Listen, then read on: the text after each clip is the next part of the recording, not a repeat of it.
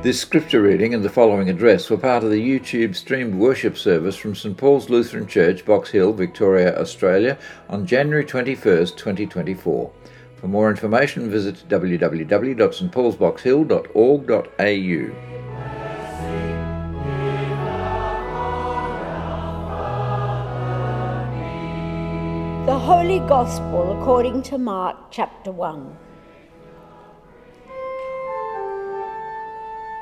Glory to you, Lord.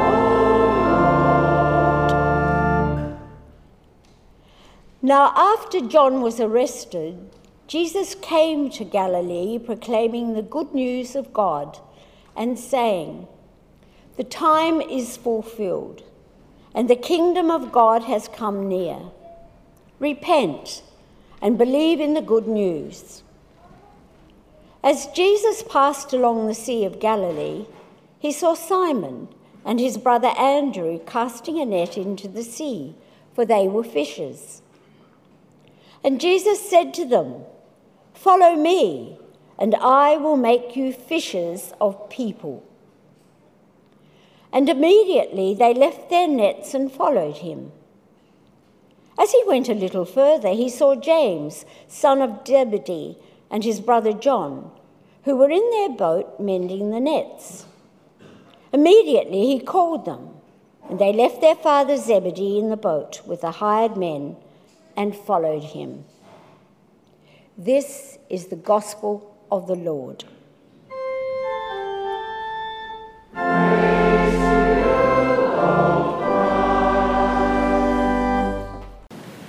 Grace, peace and mercy are ours through the triune God. Amen. During this season of Epiphany, we have this beautiful picture of Jesus coming as light in the darkness. He is fulfilling that ancient prophecy from Isaiah of a new light, a light that, like a beautiful morning, brings great joy, a light to overcome the shadow of death. But bringing relief from the dark is not all that this light does. God wants nothing hidden, and this light exposes what we have been hiding in the darkness. Those nasty, shameful parts of ourselves that we desperately try to keep hidden, even or especially from those closest to us.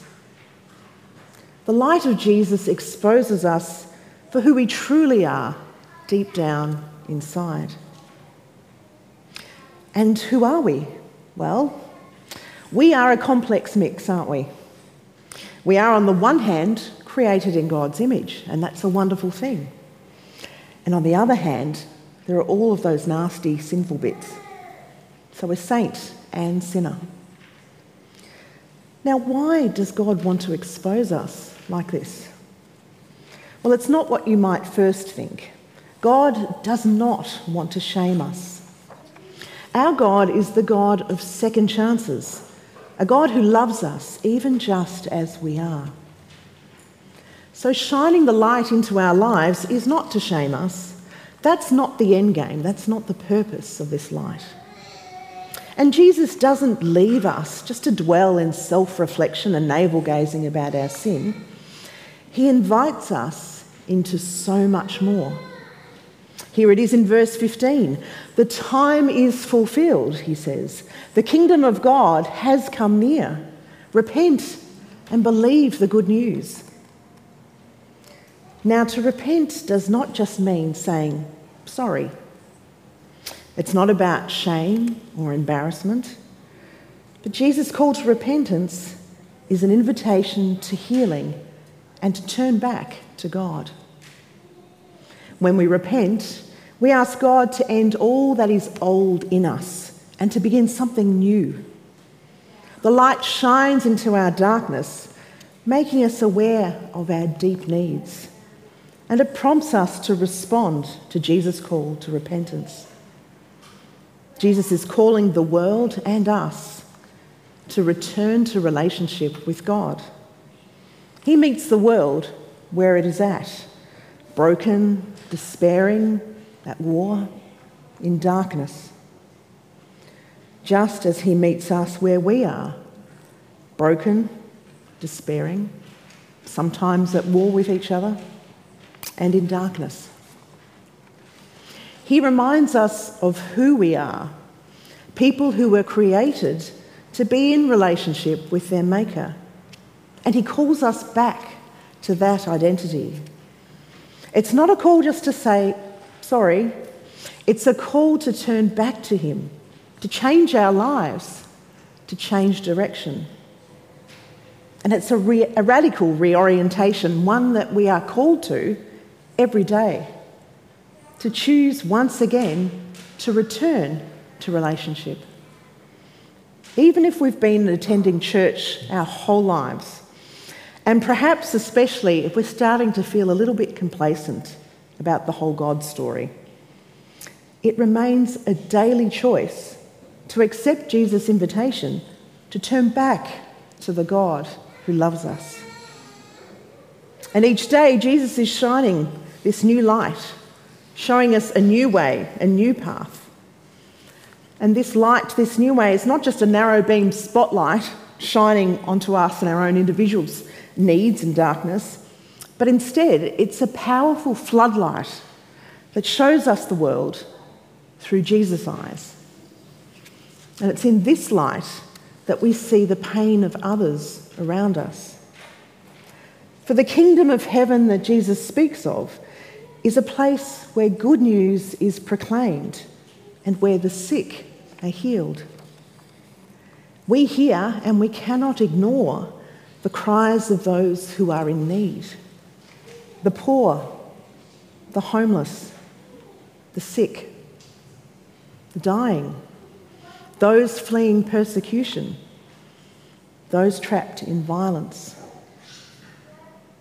But once again, it's not just about showing us that these things. Jesus isn't finished with us yet. He calls us again into more. He calls us into ministry with him. As if it were not enough to hear that God loves us, God also trusts us with being part of his own saving work. He calls us to follow me and I will make you fish for people. What a daunting call that can sound like. Jesus first calls us, though, to follow him. To Simon Peter, Andrew, James and John, this meant leaving behind all they knew and spending time with Jesus, travelling with him, listening to him. It sounds a bit like the repentance we talked about earlier, doesn't it? And Jesus calls us into relationship with Jesus, formed by listening to him, trusting him, travelling with him, and learning from his example. This is what we are called to do in following Jesus. We are called to spend time with him, building relationship through the word and prayer, letting the word, the Logos, Jesus, dwell richly in our hearts each day. Constantly turning back to him as the shadows and the darkness try to confuse us, telling us that the shame or the pain that we feel makes us unworthy of God's love. Each day, God reclaims us as his own, calling us by name, calling us by our baptismal identity. Child, you are mine. And then we get to the fishing part. The thought of witnessing or evangelising can send waves of fear through many of us. Fishing for people. For some reason, when I hear this phrase, my mind immediately jumps to street evangelists that I've seen in the city, and I begin to break into a cold sweat. Is that what fishing for people really looks like? The good news is what comes next in verse 19. Jesus does not say, follow me, and if you learn enough and I consider your skills to be adequate and you meet all the KPIs required for this job, then you can be fishers for people. No, he says, follow me and I will make you fishers of people. There are no exception clauses. Jesus does what he says, and it's in his power that we act. It's not what we know, but it's who we know that makes the difference. We can see this with the original disciples, a motley bunch who never seemed to get it quite right, and yet Jesus chose to work with them. And I actually feel quite grateful when I look at the disciples, because how often do I feel just as motley and never seem to get it quite right? I don't know about you. And yet Jesus chooses to work with us, knowing who we are. We don't need to be expert fishers, and we don't need to worry about the outcomes. And we needn't to be concerned if others think that the message that we have about the cross is foolishness. I don't know much about fishing, but from what I can see, no matter how experienced you are, you cast out your line hoping that a fish will bite. It requires faith. As fishers of people, we too are casting out our nets in faith. And ultimately, it is Jesus who makes us fishers of people. He gives us the right things to say and the right things to do to help others in their faith journey. It can be as simple as mentioning to a friend in need that you will pray for them. And it is Jesus who will provide the outcome. And God calls us in community, in relationship. The disciples were called to their ministry with each other. No one does this alone. God knows and Jesus knows we cannot do discipleship on our own. We cannot do life on our own. We cannot live into our vocations and into our truth on our own. We cannot follow Jesus on our own. We cannot preach on our own. We need each other. And this is the kingdom that Jesus calls us into. Jesus shines light into the darkness and calls us to repent, to turn back to the relationship that God invites us into. And as Jesus called his disciples, so the Spirit is calling us. And God not only loves us, but he trusts us to join in his ministry and to become fishers of people, allowing Jesus to work through us and providing all that we need. May his kingdom come. Amen.